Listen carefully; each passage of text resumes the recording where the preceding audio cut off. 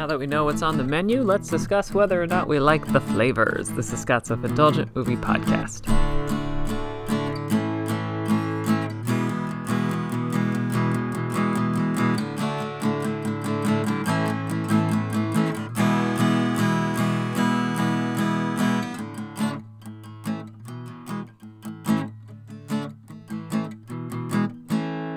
Hello, movie friends. Welcome to Scott's Self-Indulgent Movie Podcast. I am Scott, and today I am talking about the menu once again, but this time I'm going into depth with spoilers. So this is meant for folks who have seen the movie or are okay having it spoiled for them, whatever you might like to do, but this is the spoiler edition. I tried to avoid that in my review last time, but this movie is a very fun one to discuss. So without further ado, let's get started.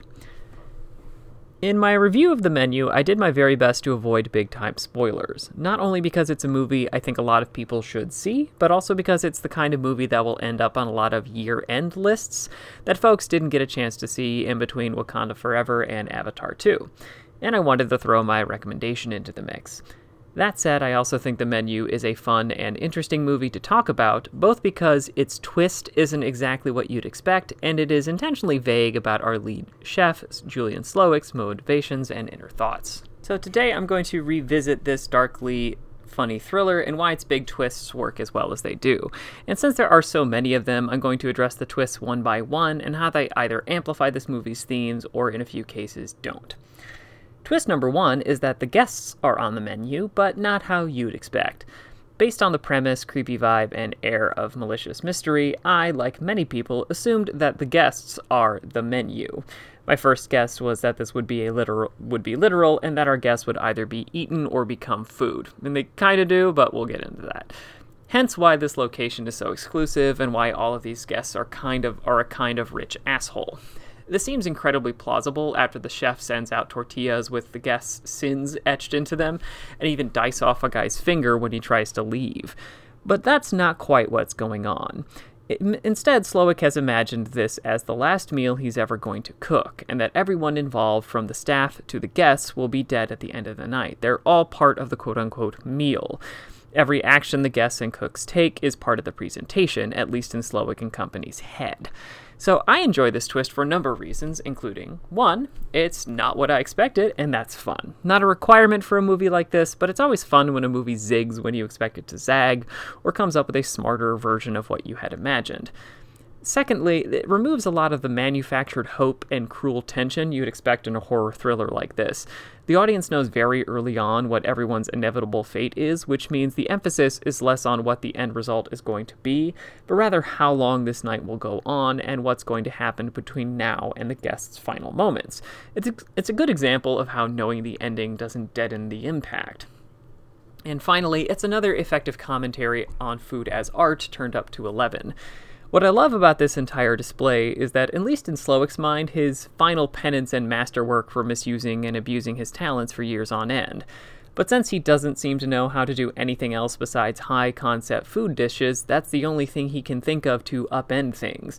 It also means a wild card like Anya Taylor-Joy's Margot is unwelcome, and is unwelcome because she is a last-minute substitution to the dish, which Slowik even calls her at one point.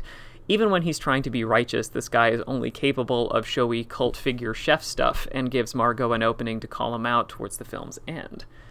And let's get into twist number two, which is how Margot knows Richard, the older rich guy. At the beginning of the film, Margot trades some glances of recognition with an older rich man, who's there with his wife, named Richard. Considering the age gap, the audience is probably thinking an affair or some messed up thing Richard's wife doesn't know about, and we're mostly right. As it turns out, Margot is an escort who once worked with Richard and had a startling experience with him. Plot-wise, this twist is important because in Slowik's eyes, this makes Margot an innocent.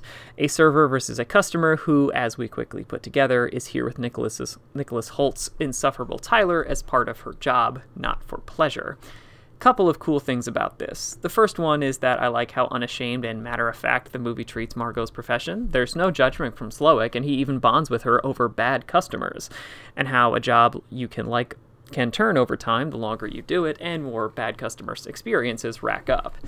The second is that this seems to open a possibility for Margot to either switch sides, as Slowik presents, or escape.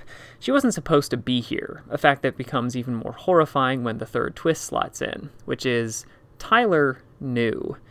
From the second we meet Nicholas Holt's Tyler, we know we're not going to like him. He's a foodie fanboy who constantly talks down or talks over Margot, pointing out every flavor and texture he can think of, and uses phrases like mouthfeel without irony. He's also obsessed with Slowik, to the point that he keeps taking pot shots at Margot for having a quote-unquote ignorant palate or not appreciating what she's a part of, as if that's part of her job description. This also throws off Slowik and his group, who didn't want any unknown entities here, and though never said, wanted someone who deserved it to be part of this menu, which makes the reveal that Tyler knew what Slowik was up to the entire time all the more infuriating. In a monologue aimed directly at Tyler, Slowik reveals that not only has Tyler been in constant contact with Slowik leading up to this meal, he also knew its ultimate outcome, death for everyone. Before this, Tyler is an asshole. After this, Tyler might be a sociopath or psychopath. He's so eager to feel a part of Slowik's world and understand him that he damned an innocent woman to die because Slowik doesn't serve single patrons. Not only does this add a level of tragedy to Margot even being there, but it makes his subsequent deconstruction and annihilation via Slowik feel justified. In a moment of true irony, the foodie is forced to cook for Slowik, is ridiculed, and then gets just enough whispers in his ear to commit suicide. And then our next twist, which is Margot finds a way out.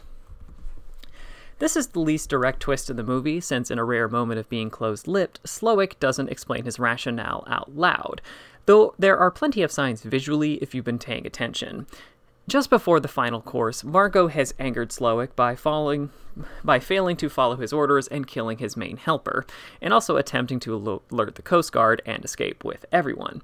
"You're with them now," he says. But before she can meet the same fate as the other guests, Margot comes to a revelation and demands everyone's attention the same way Slowik has all night. She centers herself and slams her hands together with a thunderous clap. The slam startles everyone, including Slowik, who wonders what's going on.